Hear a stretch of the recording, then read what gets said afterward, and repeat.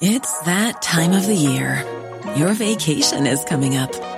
You can already hear the beach waves, feel the warm breeze, relax, and think about work. You really, really want it all to work out while you're away. Monday.com gives you and the team that peace of mind. When all work is on one platform and everyone's in sync, things just flow. Wherever you are, tap the banner to go to Monday.com.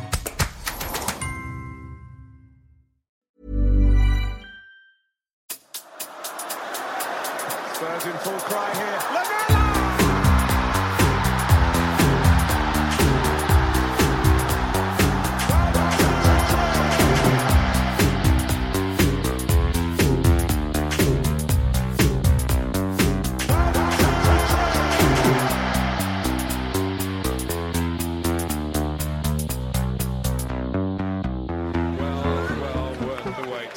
Welcome, listeners, to the Extra Inch. My name's Windy, and I'm joined by my sidekick and best friend, Bardi. Hello, Bardi. Hello, Windy. And our tactics guy, and a man who is to the Extra Inch what Jack Grealish is to Aston Villa, and who I happen to know podcasts with his socks rolled down to boots. It's Nathan A. Clark. Hello, Nathan. That's another actually accurate statement once again. I'm all ankle, me. So when we say pull your socks up, Nathan, I mean, it could be taken literally. Yeah. Love it. To start the podcast off, we're doing a giveaway. Sean, who is one of our ex-subs, has developed some comic book style prints, which we really loved. So good. So the two that are particularly interesting for us as Spurs fans are the Miracle of Amsterdam one and the 2020 Goal of the Season one. Check them out on his website. So he's got an Etsy site. So you go etsy.com/shop/comicsfc. They're really, really cool. And Sean has very kindly given us a print to give away. So how are we going to do this? Bardi's come up with an ingenious idea. Talk us through it. I'll talk us through it, Chris. So what we're going to do is, if you're a patron, reply to the post for this podcast, and I will pick 5 of my favourite Amsterdam stories. So what we want is people to tell us where they witnessed the Miracle of Amsterdam. You know, make it flowery, make it interesting. I will pick my 5 favourites, and then I will do a live draw on the next podcast, and whoever's name comes out of my hat or other kind of cup-like container will win the print of their choice, either the Miracle of Amsterdam or the 2020 Goal of the Season print. It has to be the Miracle in Amsterdam one, really, though, because it's so good. It's so. I mean, they're both lovely pieces of work, but that one is iconic, absolutely iconic. Great work, Sean. And actually, we're going to be doing some work with Sean over the coming weeks. More on that later. Boys, Matt Doherty has got coronavirus. Not great news. Troy Parrott's called up to the senior Ireland squad, so at least there's that. Eh? Oh, is he coming right back, is he? Yeah, I guess so. They're running out of players now. Oh, do you know what's happened with Norway? No. Okay, oh my god. So, basically, Norway have shut down their borders basically completely. So the entire Norway squad are in Norway, not allowed to leave. The Romania game was cancelled, but they're not pulling out of the competition entirely. They're going to put together a squad of Norwegian players who are playing in foreign leagues and not currently called up at home. So Norwegian guys in front, like we're talking League 2, Serie D, National League level Norwegian players, like really their fourth or fifth choice team, and they are going to compete for the meantime in Nations League and qualifiers and whatever else. So Ireland might have it a little bad calling up, their wonder-kid striker, but Norway are. It sounds like the plot for the lamest sports movie of all time. That's amazing. So if you're Norwegian, if you're of Norwegian descent and you can kick a football, there's a possibility you could get an international cap this week. That's amazing. There was Imagine a video. They unearthed like some gem, some guy that just had a bad luck story all his life. Every time there's been a scout, he's been sick, and he turns out to be the real Martin Odegaard kind of thing. Yeah, you have made this lame sports film even lamer. there was a video going around of I don't know who, Bjorgsson, whatever. And he's like warming up his frying pan on face cam, saying, "Does anyone know what to eat 3 days before a game? Like, what's the nutrition? What should you eat?" Oh my god, that's amazing! That's amazing. This round of friendlies is friendlies and I guess tournament matches it's a friendly tournament, but tournament matches. It's looking like a very bad idea in hindsight. It's a catastrophe, man. Yeah, it's awful. It's really awful. So lots and lots of players have tested positive these past 10 days. Is it 10 days, something like that? Yeah. We know that Son has been cavorting with positive testing players in the South Korean squad. I think they had 5 positive tests. Not good. We know that Gareth Bale was hugging Matt Doherty, who has now tested positive. So there's every chance that more of our players will be positive as well. Obviously, Mo Salah is the real high-profile casualty to coronavirus also. He was at a wedding. Not good. He was at a wedding. He wasn't on a training pitch, so there is that to be taken into account. I mean, it's just so foolish. I hope he gets disciplined for that. He should be in trouble with the club and also the national team for that. It's reckless. I mean, essentially, Egypt as a nation has given up on fighting the coronavirus and is taking an actively seeking herd immunity approach and just saying, let's just allow everyone to get it. So, like, the point of failure was him returning to Egypt in the first place because there was no way that he was going to go there and pretty much not get, like, it was always a very, very high risk. And obviously that's the extreme case for Salah, but it was absolutely insane to have the last international break, let alone this one, because, you know, what's the worst thing to do during a global pandemic? You know, it is so completely baffling that this would be somehow necessary. Yeah, it makes the most recent podcast I did with Alex Benham sort of even more it's aging prescient. pretty fast. Yeah, exactly.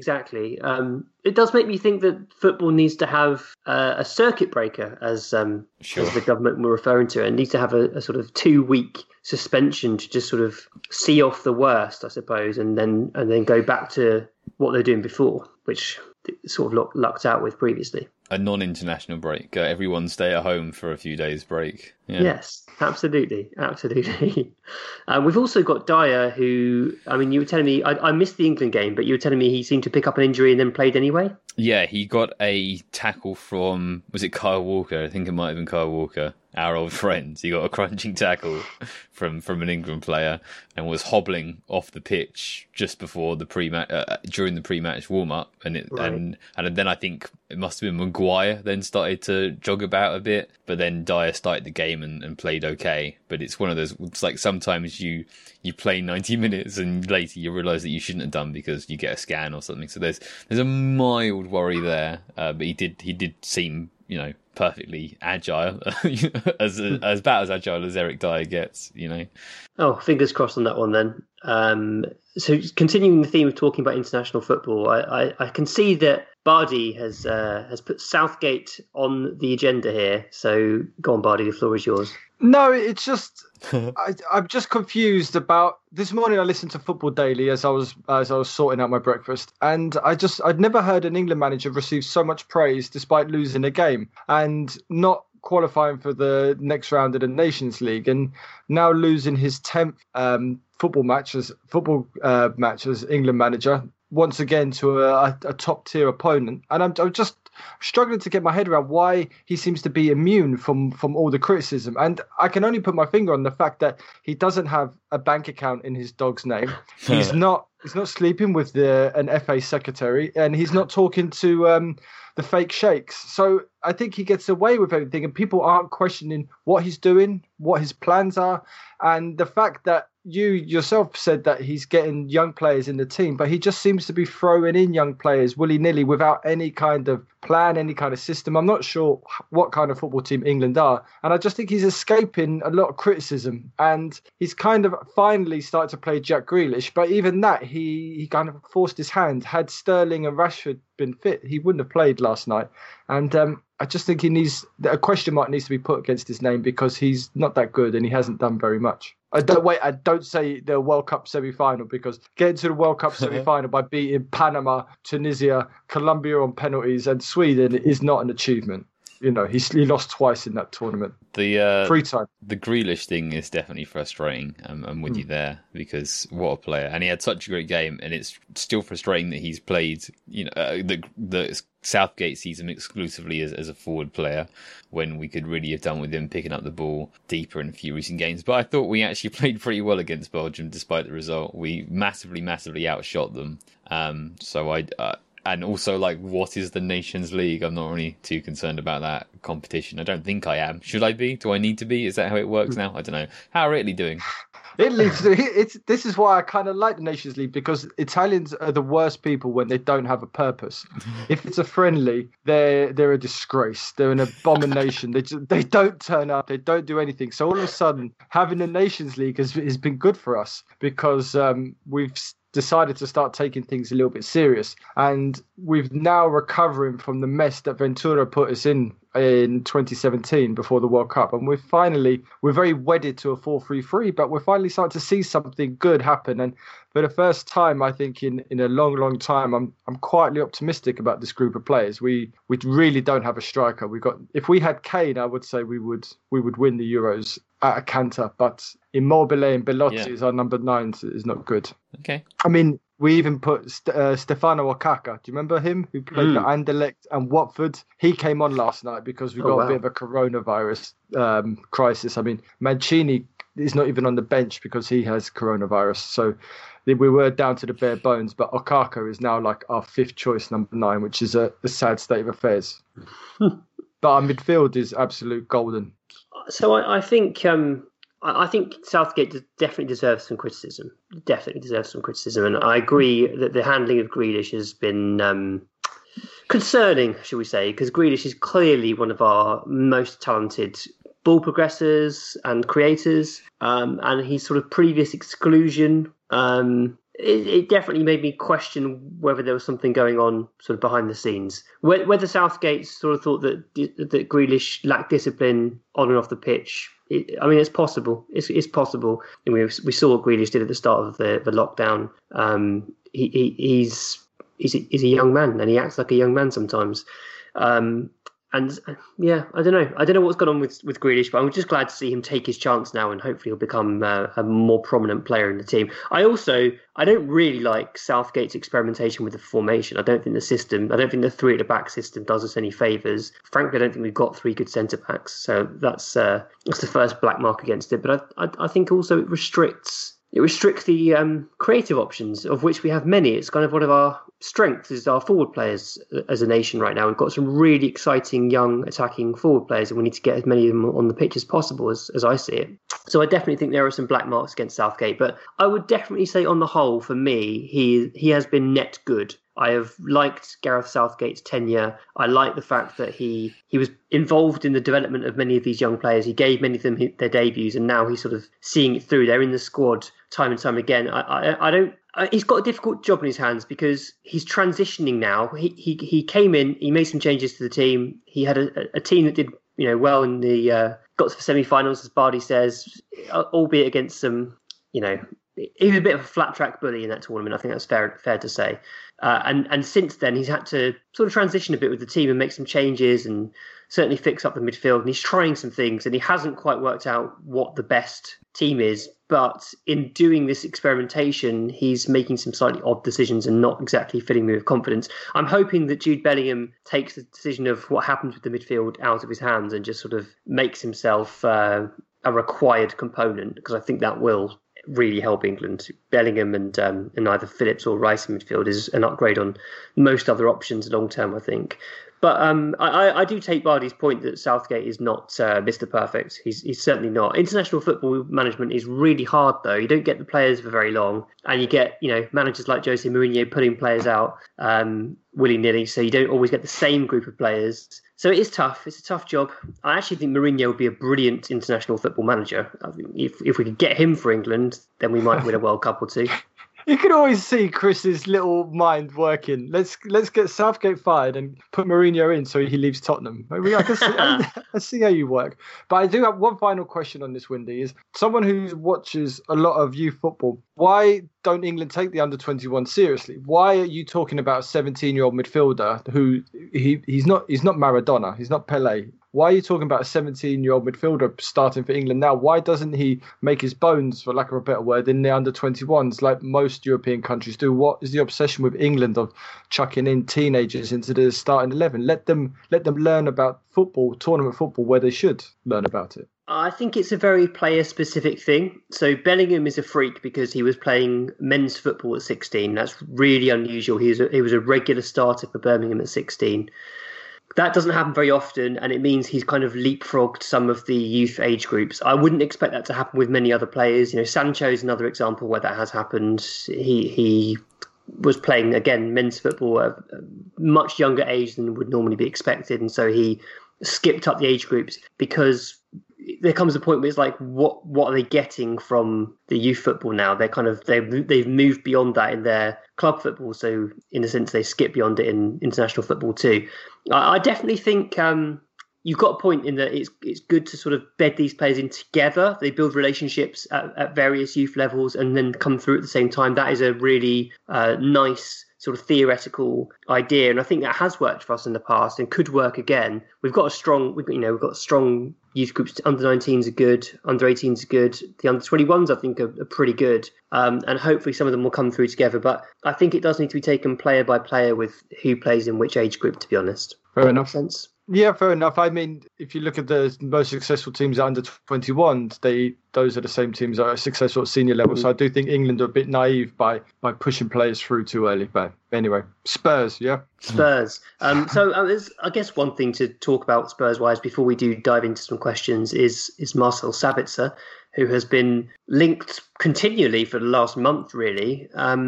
He's a player that's played against Spurs a couple of times, so we've had a look at him in those matches. He's an attacking midfielder who plays sort of 50% right wing, 50% sort of central, and his numbers are extremely good. If you go to footballslices.com, you type in Marcel Sabitzer and you change the template to attacking midfielders and wingers, what you will see is a glorious return of colour. A splash of colour all over the screen where he's basically doing everything well. Nathan, what do you know about him as a player? The thing with Leipzig players and even Salzburg players as well is that I very much think of the team and not the individuals. So I sort of don't know an enormous amount of Sabitzer, but I know that he is one of a member of an incredible pressing unit, an incredible transitioning team. He plays right and central. He creates a lot of chances. He's sort of the not like the playmaker, like he controls tempo so much, but the primary or the secondary chance creator after counter-attacking, right? After creating the condition. Not a huge amount of ball carrying or dribbling, more like quick combination passing, and he's also a really good long shooter as well. Okay. Bardi, what do you think this signing would mean for the existing players? I mean, it seems potentially slightly odd that we would be looking to sign another attacking midfielder. It is a strange one. I think if we do sign Sabitzer, I think that's pretty much the end of Delhi. I don't think Delhi comes back from this, which is very sad. But also, I don't. How much would it be? I don't believe this is going to happen. I think it's just one of those rumours that are just out there. But I think we would only buy him if a couple players left in January. So I don't think it's going to happen. It would be great if it did, because he was fabulous against us. But we have to wait and see. But it will be sad to lose Delhi on the other side. Mm. Yeah, I mean, there's no bad thing in having options. Absolutely, it would leave us pretty well stocked in attacking midfield, though. From the right we've got Bale, Lucas, and Lamela, I guess, who play on our right side. Lo Celso can also play the sort of right attacking role. Hasn't played there so much recently. And then centrally, naturally, we've got Ndombele, who's playing there at the moment mainly, but Lo Celso too. Bale would like to play centrally, I'm sure. Lamela again can play centrally. So good options there. Nathan, any thoughts on what this might mean? Yeah, no, it's more wingers every window forever.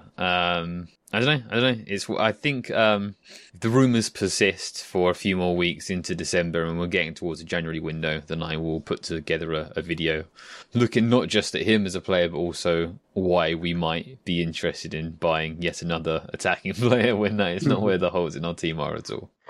Yeah, that's the interesting thing, isn't it? It's considering how that money might otherwise be spent.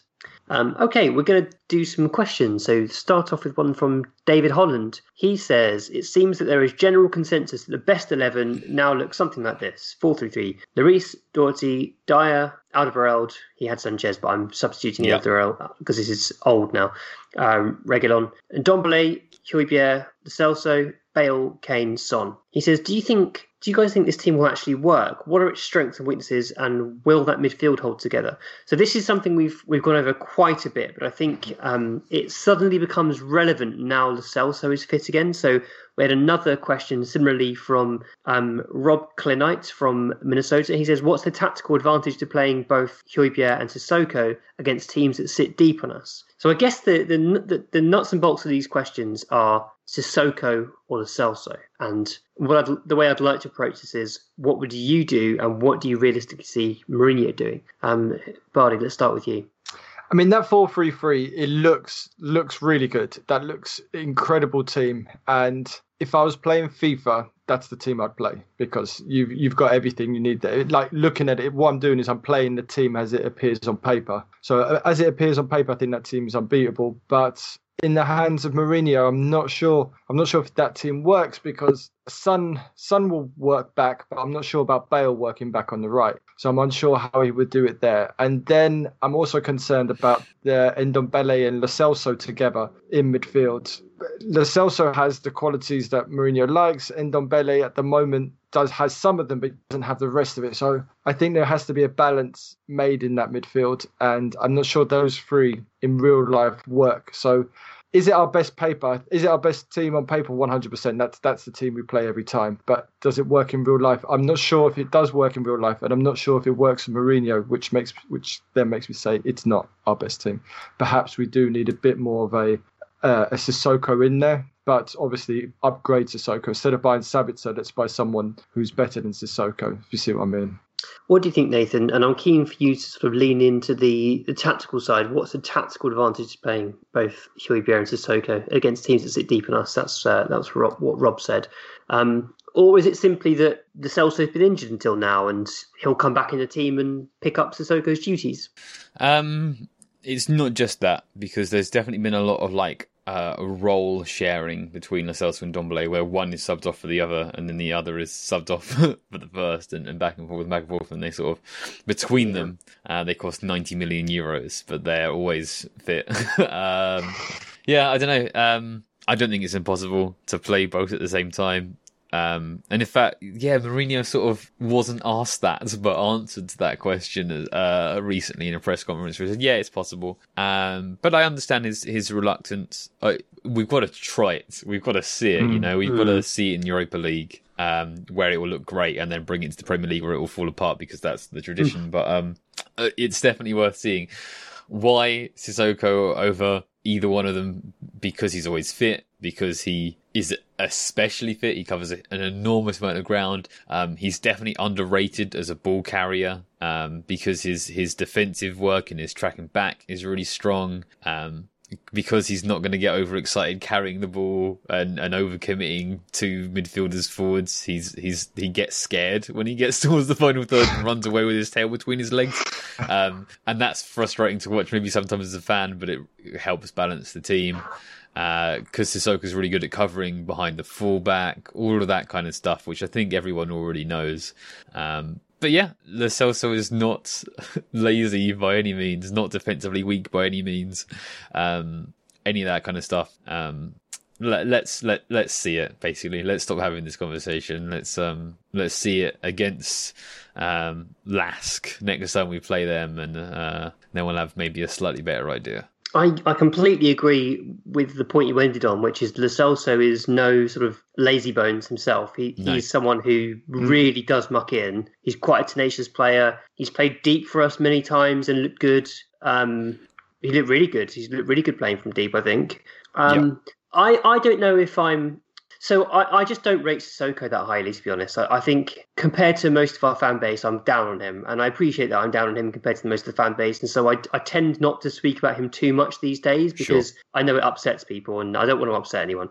But what I would like to see is Lo Celso play the Sissoko role just to see if he does it better, because I think he will do it better and he would offer us more of a transition. So the thing that's always said about Sissoko is he's a brilliant transition player. When the ball's loose, he's quick to it and then he gets things moving, which I think is hard to disagree with. It's, he is very agile and very tenacious at sort of chasing down loose balls. But I think Lo Celso can do that too. I really do. And I think he can do it with a lot more quality and ability on the ball in possession. Sissoko is very good at covering the right back role, but I don't think that's something that's difficult to teach. I think that's a fairly sort of basic tactical instruction to carry out. And I think Lo Celso could learn that if that's important to Mourinho. And like Nathan, I just kind of want to see this happen now. I want to see this get go. I don't want Lo Celso to be a number 10 or nothing under Mourinho. I want to see him play a bit deeper. I want to see that blend of skills between Ndombele, Højbjerg and Lo Celso.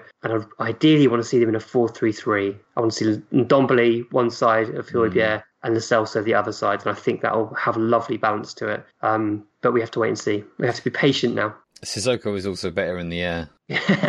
He's very tall. He's tall, isn't he? He's very tall. And he's always fit. He's never not fit. He's that guy that when you play five-a-side and the WhatsApp message goes out, he's never busy. He's never got a work meeting. He's never got an injury. He's always there, and all of you go, oh. And that's the thing. Whereas Ndombele and Lo Celso, they can't be relied upon. They're the guys that pull out on a Thursday, 3 p.m. when kickoff is it's raining. They're the one where they send that little message out to the whole group, lads. Oh, it's raining outside, isn't it? Like wanting it to be called off. Whereas Sissoko's like, no, I'll be there. Don't worry. And he's always early. He's always got a spare ball and a spare pair of shorts. Running widths before you arrive. Exactly. And he probably wears all black boots. Sissoko's me. That was me with five-a-side. Sissoko is me. That never always there, always available. Yeah, I mean it's a fair point. He has been very steady. He's been very steady. The problem is that his performances very rarely go beyond steady, and I think Lo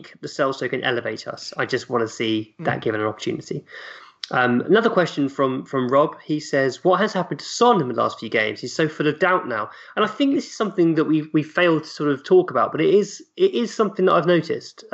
Son he's had a bit of a dip. He was fabulous at the start of the season. He really was. And Son does this. He's a streaky player. He goes through fits and starts. But Bardi, what do you think? Why is Son dipping now?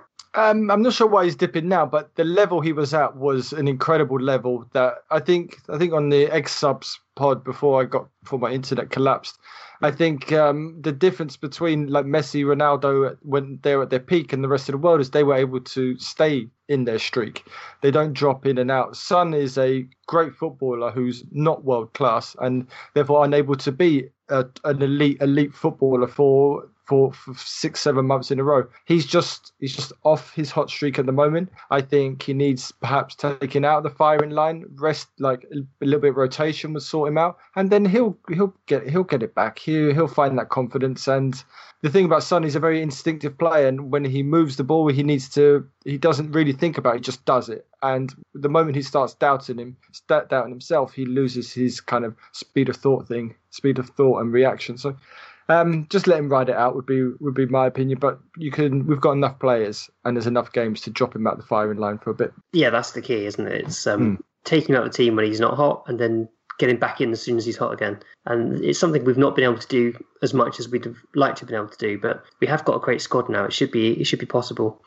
Final question from Rob. I've been a bit sneaky putting all three of Rob's questions in. He says, does Nathan have stats for free kicks won in the last 30? For all the skill we have, we still seem to concede 2 or 3 times more than we earn. He says, I'm probably just too emotional about this, but it does seem when watching Spurs that we do concede a lot of late free kicks and don't win all that many. Do you have a theory as to why that is, Nathan?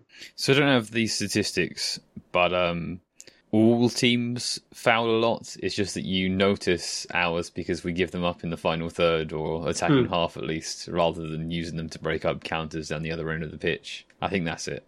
Maybe I can try and poke around and have a look at numbers, but I suspect that we are largely in line. with how many fouls other teams, give up against us. It's just, when you concede a free kick from 35 yards out, when you're holding on to a 1-goal lead, you remember that, but you don't remember us just kicking someone in the shins over by the corner flag at the other end of the pitch. But I think there's also perhaps how we defend set pieces all of a sudden makes a free kick from 35 yards out. It adds a kind of slice of jeopardy to us because we're just not that great at defending them, perhaps. So it just makes them more memorable naturally because you remember being terrified by the appearance of a ball coming into the box. I wonder if there's something to do with Mourinho Spurs sort of sitting back, tending to sit back for a bit longer than we would have done under Pochettino. Is that fair to say? So we therefore, because we're playing deeper as a team, we therefore naturally concede more free kicks in our own half. Yeah. Maybe. Don't know. Yep. Yeah, I think it will be interesting to see the data, but I think you're probably right that it's an emotional thing.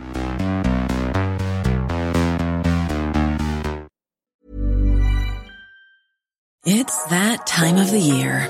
Your vacation is coming up.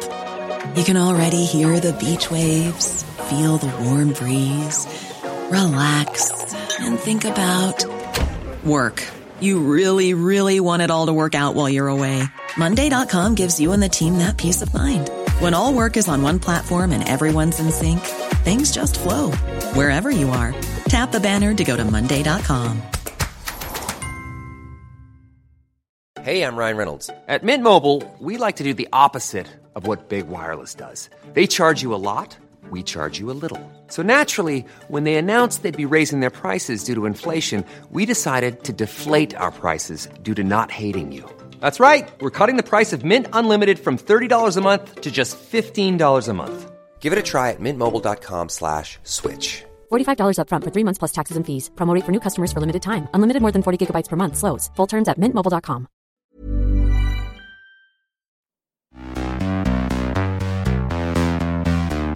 Tom Oz, he says, with Skip bossing it at Norwich, would you boys be happy with the idea of him and Højbjerg in midfield for next season? Nathan, you recently did a video on Oliver Skip. We recently did a video on Oliver Skip. Indeed. Yeah. I mean, he looks pretty good, doesn't he? He does look good. The Scan Man. The Scan Man. He's won Championship Player of the Month since that video, I believe. So it's not just us who thinks he's been playing well. Not that we thought that was the case anyway. Is he asking to play with Højbjerg in a pair? Or, I mean, for me, it's rotation. It's rotation. It's being the second choice, number 6 behind Højbjerg, so that we aren't sweating every time Højbjerg hits the deck, because the second we are without it, because he's playing pretty much every possible minute at the moment. When Wink subs in for him, it's a little bit scary. Maybe I should be really mean, or you'll have to watch the video to know. But I think it's close. I think he's getting towards that stage where you'd be pretty happy. I mean, I guess it's something that an exercise that you often use, Whitney, is if Skip wasn't already a Spurs player, if he was a shiny new thing, if there was this, was he 21, 22? I think he might be 20. If there was a 20-year-old defensive midfielder in the Championship bossing things from attacking third place sides, winning Player of the Month, I'd be saying let's spend 30 million on this kid and get him in. So let's spend nothing on this kid and get him in. So confirmed, he's 20, and Wow. he's only really just 20 as well. So yeah, he's young.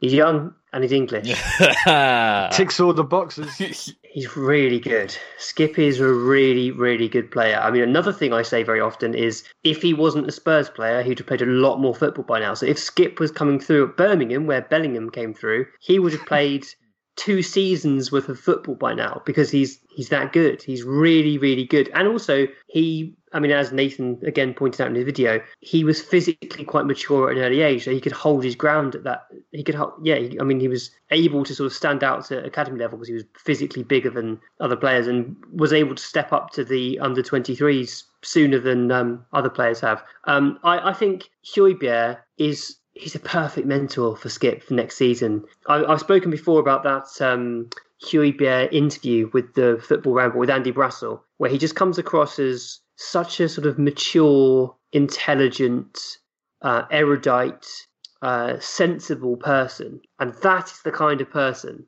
that Skip can learn a lot from. I think he's very assertive, very self-confident. I think that's perhaps one area that Skip's lacking in a little bit is self-confidence and self-belief. If Højbjerg can rub off on him, then we're onto a winner. It's a great little rotation option. I think the two of them working together in tandem next year is exciting. I got name dropped on the Football Ramble the other day, so shout outs to Vish, back to Vish from the Football Ramble. Thanks for that, appreciate that. Nice. What was the shout out for? So they were talking about Ash, my mate Ashwin Raman, who works for Dundee, and he'd been included in Football Manager. It's funny that it sort of broke this way. He's been included in Football Manager, which means it's now a matter of public record, which means he can now tweet about it and I can now talk about it. And so he sort of grabbed some headlines because he confirmed the fact that he was born in 2003. He's 17 and he works for I mean, he's 17, but it's like he's been kicking about football Twitter since he was 14. So, I was like talking to this guy I know on Twitter. He turns out to be a 14-year-old kid for years. But yeah, so he's years of experience in, and because Stevie Greavy works for Dundee, and he sort of followed him on Twitter, he's handed over some data work to Ash, and he's been working for Dundee, and yeah, it made some headlines and it went around. So they brought this up on the Ramble, and then Vish said there's a bunch of really smart people on Twitter, mentioned Grace Robertson as well, who's great, and mentioned me, so that was really, really kind. Buddy, did you get mentioned? No, I didn't get mentioned at all. No one mentions me. But I'm going to have my so there you go. Yeah, there you go. Oh, spoiler alert! Jesus Christ, Bardi. You're sorry. Shout out to Chris Summersell too, who has also been included on Football Manager. Yes. Chris Summersell, who I do the Straight Off the Training Ground podcast with for our ex-subs. Legend of a man. That's a lovely achievement. It's pretty cool. Have either of you invested in the new Football Manager yet? I'm still fully invested in Football Manager 2017. I still haven't got away from that yet. One of our ex-subs gave me a copy. I haven't downloaded it yet, but I'm sure I will do once I'm bored of doing that stuff in real life. I need to avoid getting this game because I will lose hours of my life. Yeah, I do love it though. I love it so much. Next question is from Javad Motherheady. He says, would you do a player swap, Skriniar for Sanchez? I fear Sanchez has regressed, and I think we have enough options if you went in the other direction in January. Nathan, another player you've done a video on previously. You liked Skriniar. I was a bit less keen, but I think I would say that I prefer him as an option to Sanchez. What do you think?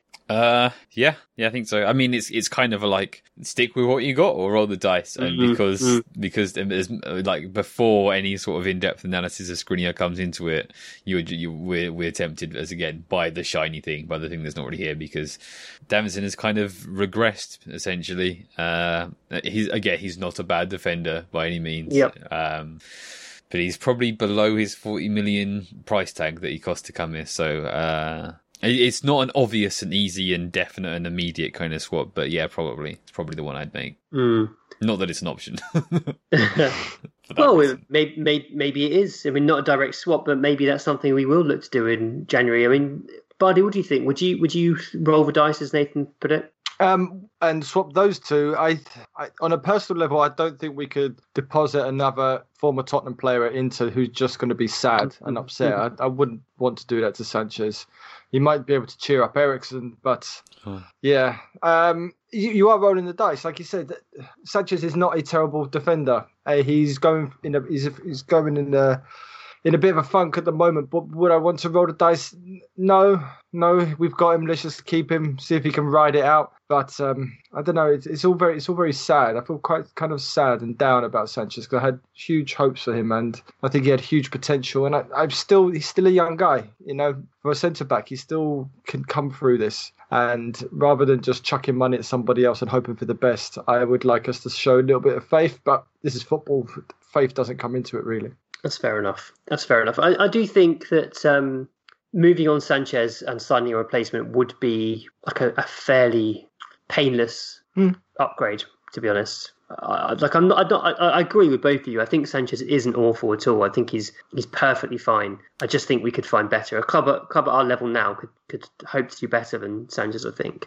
But we'll see. The rumour was that Everton were interested because James Rodriguez and Yerry Mina were thinking, we can be reunited with our national team buddy here and partner Sanchez and Mina at the back. But of course, they've now got Michael Keane, who's playing some really good football again after a big gap of being terrible. And Mason Holgate's not a bad defender at all. He's at Everton also, so perhaps they don't need him. I don't know. You know what would really suit Everton? I think playing a back three would really suit their style and the things that they're trying to achieve, you know?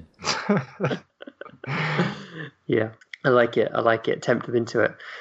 Question from Mickey Bobbins. This one's for me, really. He says, I don't completely understand your position, and I'm sure you have explained it a few hundred times, but it kind of feels like you expect us to play beautiful football every game, and whenever that doesn't happen, it's like we failed. I appreciate that it's nice to watch a great game, but we had lots of them over the last few years, and we'd often lose or draw them. Maybe I'm way off the mark, but it feels like your dislike for Jose causes you to judge us much harder than if Poch was with us this season. If Poch was with us this season, you would have a different stance on how we're going. I'm not trying to be rude or anything. I really enjoy your opinion and the content you guys create.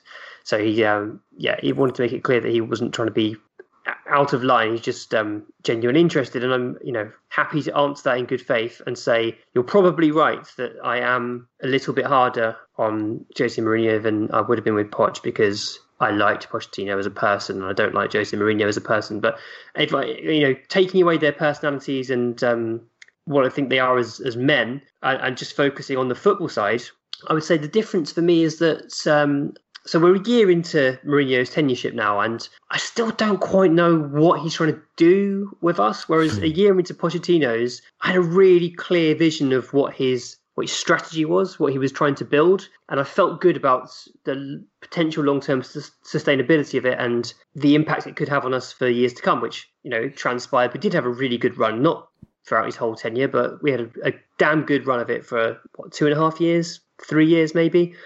And I don't get that with Mourinho yet. But I say yet because I'm not saying that won't happen. I think I've been very open about this in the last few weeks. I think we are a team in transition, and I think it's going to take a bit of time for our new players to bed in. And what I'm hoping for is that we see over these really tough 7 games we've got now, a style come in that I can kind of see potential in, that I can see where the results are coming from. I've seen us grind out results against 3 of the bottom 5 teams in the league, and I've not jumped for joy because I'm like, they're 3 of the bottom 5 teams in the league, where others have said they're games we'd previously have lost. I'm a bit like, would we? With the squad we've got now, would we have lost those under Pochettino? I'm not so sure. So I just want to see what Mourinho's going to do with this fantastic team before I go all in. And it's not that I expect beautiful football every game, because I know that's unrealistic. No team plays beautifully every game. Like Liverpool played some fabulous football in their title-winning season, but they also ground out some results and played some muck. It was just fairly infrequent. Most of the time, they played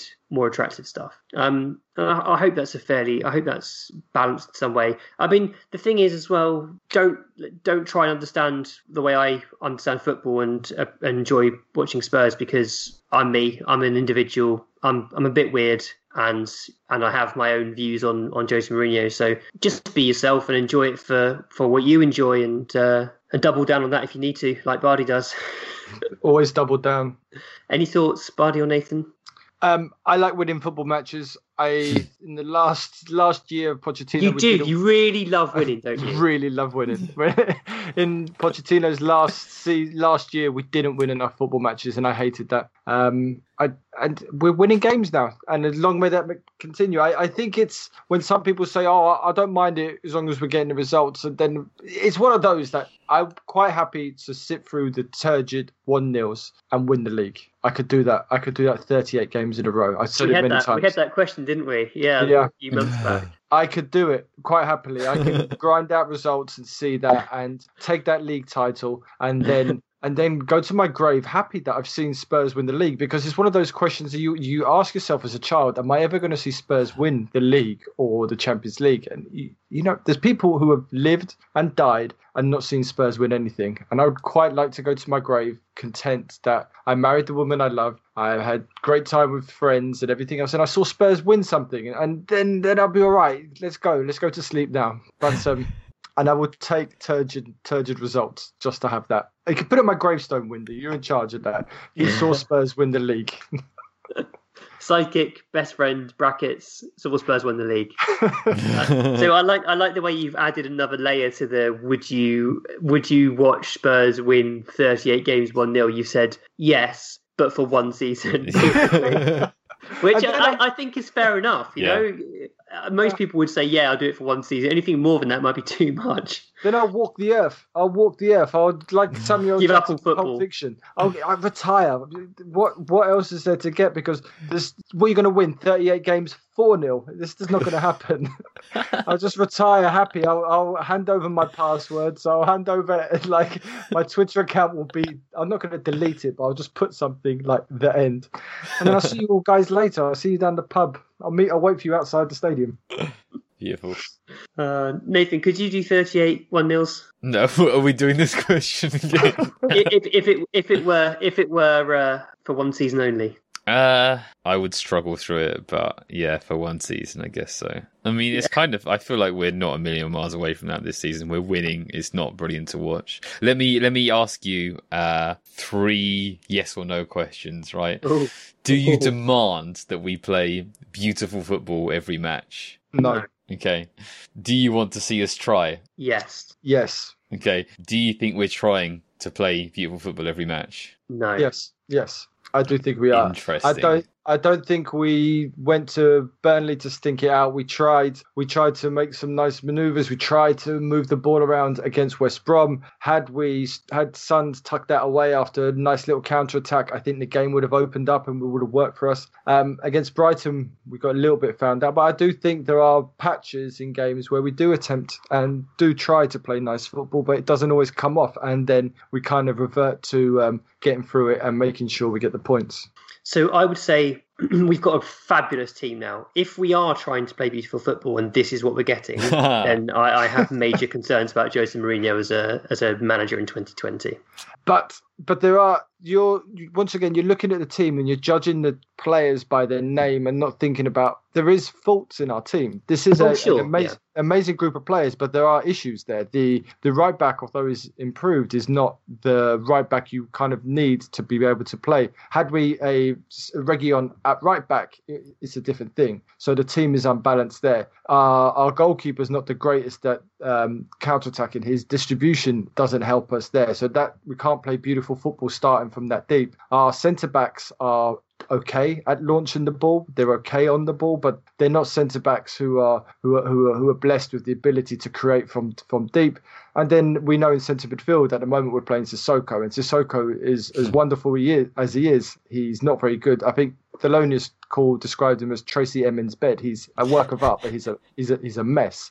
And he's unable to play good football. So that's where the problems are of us attempting to play good football all the time. It's just we are fundamentally flawed in certain areas of the pitch. Spoken like Jose Mourinho.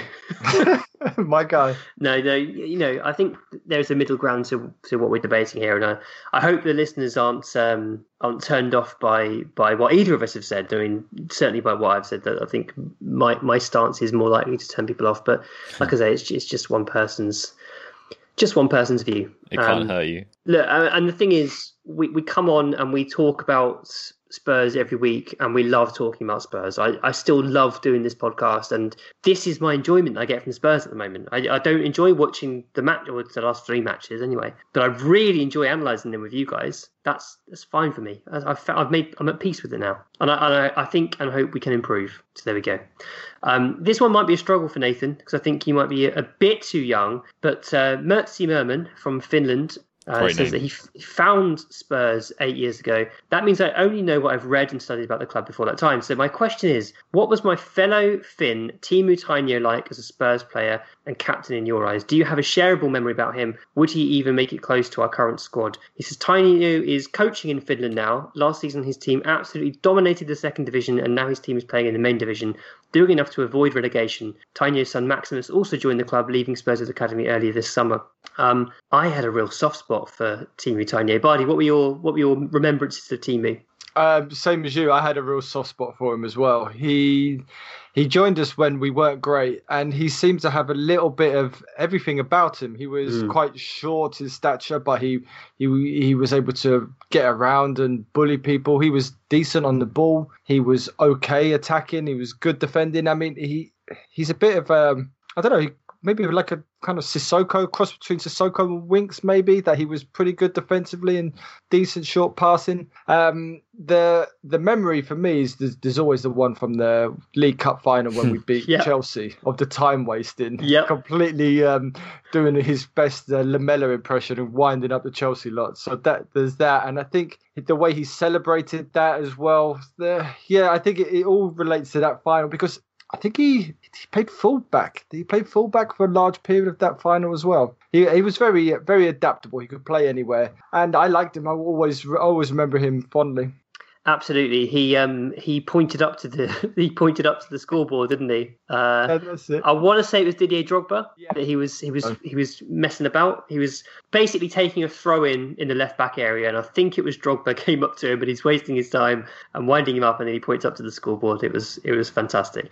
You're absolutely right. He was a really versatile player. Lots of central midfield. I mean, central midfield was his best position for sure, but he also filled in a lot on the left. He would end up playing sort of a narrow left midfield position, and he did a really good job there. He was a very tenacious player, a real grafter, loved to put a foot in. I think perhaps if he'd had a bit more acceleration, a bit more sort of agility, he might have been a level up. But as it was, he was a very useful squad player who we signed, if I recall, either free or very cheaply from Auxerre.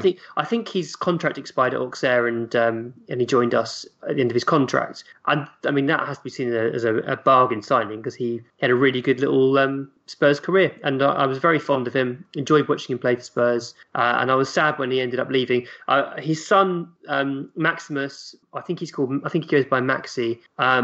He wasn't great, if I'm honest. He wasn't too great. Again, a bit of a sort of versatile player who could play right back, central midfield, a bit of centre back, but a bit below the level of our other academy players. And I would say there's a bit of nepotism there, potentially, that got him into the academy in the first place. But good luck to him. I hope he has a good career like his old man, and does well for himself. I mean, we gave him a 7-year contract when he joined. So wow. He really probably didn't want to join, but we're like, come to us, we'll give you 7 years. Back in the day when free transfers were all the rage. 7 years, incredible.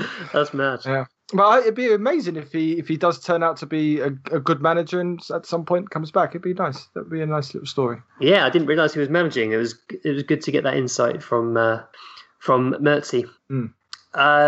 Stephen Kelly says, on Match of the Day, Harry Kane was criticised by Martin Keown for the dangerous play of backing into a jumping Adam Lallana, but more notable to me during the game were the hugely obvious and frankly desperate dives of Kane and Son in the Brighton box around 20 or 30 minutes later. What are your feelings on tactics such as these? Personally, I find myself conflicted, for as much as I find it all embarrassing and unedifying, I don't think I'd actually care if it all led to a win. It makes me feel like a massive hypocrite. Stephen, I absolutely agree with your summary at the end there. I'm feeling exactly the same way. Nathan, how do you feel about diving? It's something I've noticed Son and Kane doing quite a bit recently, is going to ground easily. I mean, Kane's always been keen to hit the deck, to be fair. But what do you think? Diving is good. You enjoy diving? I don't know. It's like you're threatening to make me repeat the what is a foul and what is diving conversation. Just edit it in. Just slot it in now. Just slot that in right here. I don't know, man. I sort of one, and I have mentioned this before, but something that makes me curious is like why people find it embarrassing. What is the source of that embarrassment? Why is diving specifically more embarrassing than, time wasting a throw in, or committing tactical fouls, or taking a full minute to take a goal kick, or I don't know what other thing. Name me some things that are cheating that isn't embarrassing. I think it's the theatrics that goes against the kind of proper football man code. It's the theatrics of a man pretending to be hurt. I think that's what the root of it for a lot of people is. Yeah, I mean that is sort of my suspicion. It's like I don't need football to affirm my masculinity. I don't find theatrics embarrassing. I don't care about being perceived or having people I like perceived as having feminine traits. I don't necessarily think that it's right to consider theatrics or whatever to be feminine traits. I don't need Harry Kane to be hard and take a bunch of unnecessary damage, and if going down when you don't need to go down protects your body from unnecessary damage and also potentially wins you games. I don't understand. This is the one bit of cheating that we seem to hate so much more than anything else.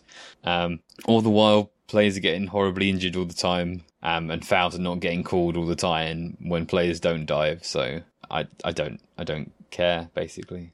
There was one action in the Man City Liverpool game where Sterling was on the attack. And Sterling got fouled, but he stayed up, and the referee didn't give the free kick. Liverpool then collected the ball, and they went down the other end, and Mane, who received much less physical contact, went down and won a penalty. And there, all of a sudden, is why Sterling didn't dive, and it's ultimately cost his team a goal. And that's why players dive, because referees are unwilling to give a free kick sometimes unless the player hits the floor. So Son and Kane, they went down trying to win the free kick, because unless you go on the floor, you're not going to get a free kick or you're not going to get a penalty. If you're going through on goal and you're being pulled back and you take the shot, we've seen many times the Bale one against West Ham, unless you fall over on the floor and you make a sign to the referee and VAR, look, I've been fouled, they're very unwilling to give you the free kick. So that's kind of why I'm pro diving or pro falling over to contact. That's kind of where I stand. I'm pro falling over after contact. So the most egregious dive I can remember from a Spurs player was Didier Zokora. Do you remember the Didier Zokora dive? The famous Didier Zokora dive? I can imagine it. I can just imagine it in my head, but no. It's one of the worst things I've ever seen. So basically a slide tackle comes in, but is probably a foot away from him. Yeah. And he does a full, as if you're diving into a swimming pool dive. And it's spectacular and really sort of shameful, and it always sticks in my memory when that's what I think of when I hear the term diving. Probably it'll be on YouTube. Google Didier Zokora dive. I'm sure you'll find a video of it. It's quite something. I think Nathan's point's really interesting about the sort of masculinity angle. That doesn't bother me so much, although I do really fucking hate Amdram. I fucking hate Amdram with a passion. So there's that. But I think it's just sort of general cheating does bother me more than it probably should. I get wound up. The other thing I really hate, and I just wish referees would sort it out, is like the classic Harry Winks pull of the shirt when he's beaten by his man. And Winks is guilty of that probably four or five times a season. Like he'll just brazenly basically pull someone's shirt off as they run past him, and it winds me up. But because referees deal with them in the way they do, it's a thing in football. So unless you stop it being a thing, it will be a thing. And as Nathan explains, that's why diving is a thing, because referees have to see a player go to ground before they'll give a penalty. It's a natural sort of it's a natural response to the way the laws are implemented. So it's completely right and reasonable that there is such a thing as simulation. I do find the match of the day crowing about it almost I find that's worse than the diving itself, isn't it? The way that people talk about it, that's the problem, and the way you sort of see football Twitter up in arms. I mean, I'm sure there are threads and threads of photos of Harry Kane diving to win penalties. It's quite pathetic, to be honest. What there is, right, and this is one of my favourite repeated Twitter events, is someone will create a compilation of Harry Kane dives, and then because it breaches copyright with the Premier League, the video gets taken down, and then they go, look, the conspiracy to protect Harry Kane is... That's incredible. I didn't know that happened, but that's absolutely incredible. So good, so good. I remember specifically that happened. Do you remember Lamella dived, or Lamella got fouled, in my opinion, by Van Dijk and one of Henry. Such a foul! Such a foul. Literally, just his calf was just hacked by Van Dijk. And there were one or two other incidences in that same game. So there was like a whole bunch of, because Liverpool fans are obviously the most special of all bunches, compilations of the events from that game. And then the Premier League take the video down and it's, look, the BBC are protecting Spurs. They're beloved, because the BBC famously love to protect Spurs. It's good entertainment. Football fans are the worst. Should we delete this podcast? Why are we doing this? Why are we talking to these idiots? I hate everyone. We're never making another podcast again. This is the last one. Sweet. I thought you didn't like Amdram. That was very Amdram windy. Yeah, that's a good point. I do really fucking hate Amdram so much. I hate it so much. Tom Dean says, though it's clear Jose's way in the media is very calculated, and to be fair, he's great at playing the media, how calculated do you think his man management methods with the players are, as opposed to letting his emotions or ego take over? I read something recently, I forget where, about it being important for a dressing room to be a certain level of raw and uncomfortable. Do you think Jose is or has been good at harnessing this? I mean, this is something we spoke about a little bit when we did the All or Nothing watch-alongs. But what do you think, Buddy? Do you think Mourinho sort of? Do you think he's calculated with his man management, or, as Tom implies, do you think he sometimes lets his emotions take over? I think he lets his emotions take over. I have to say, though, that Jose's Instagram is my favourite social media channel in existence at the moment. I really enjoy it. From holding the free balls, from eating crisps in the Ludogorets, to working out with his flip-flops on. It's the naffest content ever. I really enjoy it. But that's why, because I think he knows he's being naff and he does it that way. But he's also pushing a very serious message that he's got 6 players at Spurs while the rest of his team are all off around the world, possibly getting infected, possibly having huge repercussions on Tottenham. So he does deliver his messages in a very kind of Trump way. There is some truth behind it. Yeah, it's very Trumpian. And actually, you're right that the message is important. That it's ludicrous that these friendlies are going ahead. But no, I'm not going to say what I was going to say. No, you're right, basically. Yeah, and Jose Mourinho is absolutely right to say that. Nathan, any thoughts? I don't think it's Trumpian. I think it's dad posting. It's dad social media. It's like you post something up on social media, like for you and your mates, and then your dad gets involved and replies, and it's like, no, this isn't for you. You don't. Your own attempt to be funny is ruining the existing joke that you're not even aware of. It's that, but he's also the manager of my football club. I don't like it. It's really dividing the fan base. This one, I just find it so. I hate it. I hate it so much. That's because you're still young. When you get a little bit older, you'll start enjoying this kind of stuff, because you'll start seeing yourself in the things he posts. Take a picture of me looking glum on the empty bus so I can express how sad I am that we lost. That's the thing for me. I imagine the setup. I can't help but thinking about the setup, and it makes it even more sort of sad, basically. Nathan, you want me to explain what amateur dramatics is? I imagine that quite a few of our listeners don't know what you mean by that. Okay, amateur dramatics is when people who enjoy acting, enjoy the concept of acting, and often musical theatre, will get on the stage in theatre groups and perform plays and musicals.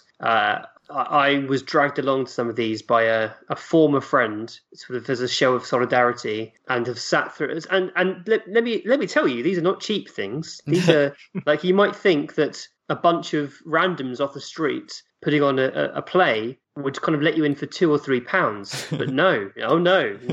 I have partied with up to £15 to watch useless acting and singing. Horrendous, absolutely horrendous. No need for it. It's all like, just watch telly. It's all being done for you. It's been done really well. Where were we? Just watch telly. Just watch telly. That was a proper your dad comment. Yeah, I tended to Joseph. Speaking of telly, okay, we'll end on this. Speaking of telly, I watched a really good documentary on Netflix over the weekend, Trial 4. I do like wrongful conviction documentaries, although I accept that me liking them means they've had to have happened in the first place, which is obviously a very bad thing. But it's really interesting in terms of the process, but also how the system then flaws any kind of appeal process as well. It's so interesting. But there's a bit of sort of societal, some social analysis as well of Boston, which is the area it's set in. Really, really good documentary. If you enjoyed Making a Murderer, I highly recommend Trial 4. It's excellent stuff. What have you guys been watching? I was so excited when you told me that there was literally last night, and I thought about tweeting it out, but I'm always reluctant to sort of misuse my following. I was desperately looking for a documentary. I thought, I haven't watched a good documentary series in a while, especially. I really want to watch a good documentary. And I looked around, I looked on Netflix and thought, what is there? It's all just crime documentaries. I'm so bored. I'm so fed up with these crime and criminal and jail documentary series. I want something different than that. And you come on with, I've been watching this really interesting documentary. I lit up. I thought, yes, there's an interesting documentary on Netflix, and then it's another trial one. I'm bored of them. I've had enough of. Last night I started to watch Queen's Gambit because there weren't any good documentaries. I'm only one episode in, so I don't really have a huge amount to say about it so far. But if anyone can recommend me what I want from a documentary is like a really minor detail of a niche subject explored in immense depth. That's what I want. I don't want big societal analysis. I want, here's one small thing that's interesting to a very small number of people. That's what I'm after. I've got just the thing. My Octopus Teacher. I was just about to say that. Yeah. Okay. Which Bardi put me onto. It's so good. Bardi, do you want to explain the documentary? Not obviously not the whole thing, but the concept. Film. It's a guy that every day for a year goes to film this octopus, and he starts learning about it and the animal, how it exists. Hell yes. It's so good. It's so good. So I came into this knowing that octopuses are really smart animals and everything else, and the way they hunt and the way they move. But then I love eating octopus, but I don't think I can ever eat an octopus after this. So if you really like octopus, don't watch it. But it's a great documentary. But it's also really relaxing. Just anything sort of underwater, underwater filming is generally really interesting and relaxing. I found it just a delightful watch. Yeah, thanks for that, Barney. It was a great recommendation, and Nathan, you'll love that. Okay. But do when you're less bored of crime stuff, do give Trial 4 a go, because it's really well made. It's really well put together. Barney, what have you been watching? Like everyone else, I've been watching Queen's Gambit, which is really good. The lead actress has got really interesting face, and she's brilliant. The young guy from Game of Thrones is in it with the strangest moustache and cowboy hat. And I like all the characters. It's really, really good. I'm watching it with my dad at the moment. And other than that, Parasite is available for free on Amazon Prime. So I rewatched that yesterday as well. It's such a good film. Cool. There you go. We've really hit a number of markers today that I did not expect to hit. And as you heard earlier, this will be our last podcast. So hope you enjoyed it. Nice. You've been listening to The Extra Inch. Thanks to Nathan A. Clark for production. Thanks to Bardi for being Italian. Thanks to Adam Gardner for the artwork. Thanks to David Lindmer for our intro music. You can find him on Twitter at DavyShambles and his SoundCloud DLindmer. Do check him out, he's great. Follow us on Twitter and Facebook at The Extra Inch. Email us via podcast@theextrainch.co.uk and subscribe via your usual podcast platforms. And if you do enjoy the podcast, consider leaving us a rating and review. That would really help.